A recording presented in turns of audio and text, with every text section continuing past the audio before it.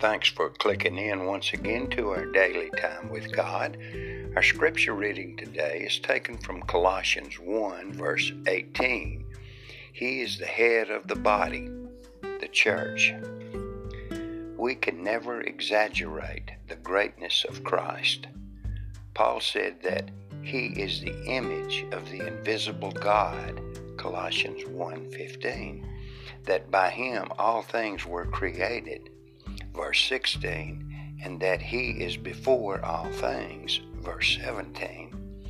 As the preeminent person in human history, Christ is worthy of our love and our praise.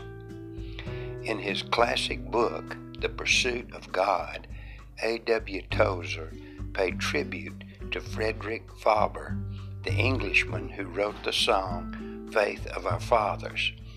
Tozer said his love for the person of Christ was so intense that it threatened to consume him.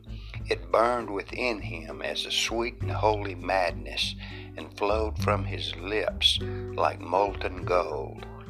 In one of the sermons, he said, "Wherever we turn in the church of God, there is Jesus.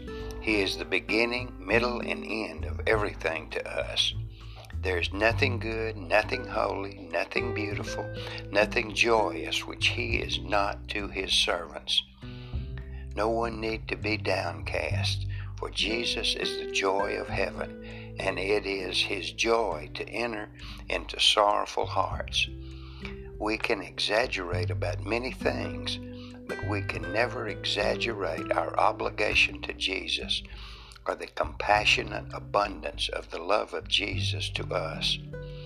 All our lives long, we might talk of Jesus, and yet we should never come to an end of the sweet things that might be said of Him. Christ deserves our loving adoration. He is truly the preeminent one. When we submit to Jesus' lordship, we'll give Him our worship.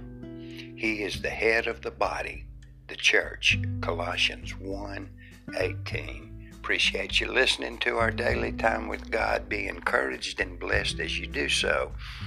And we also want to, as always, encourage you to rejoice in another day that God has given you.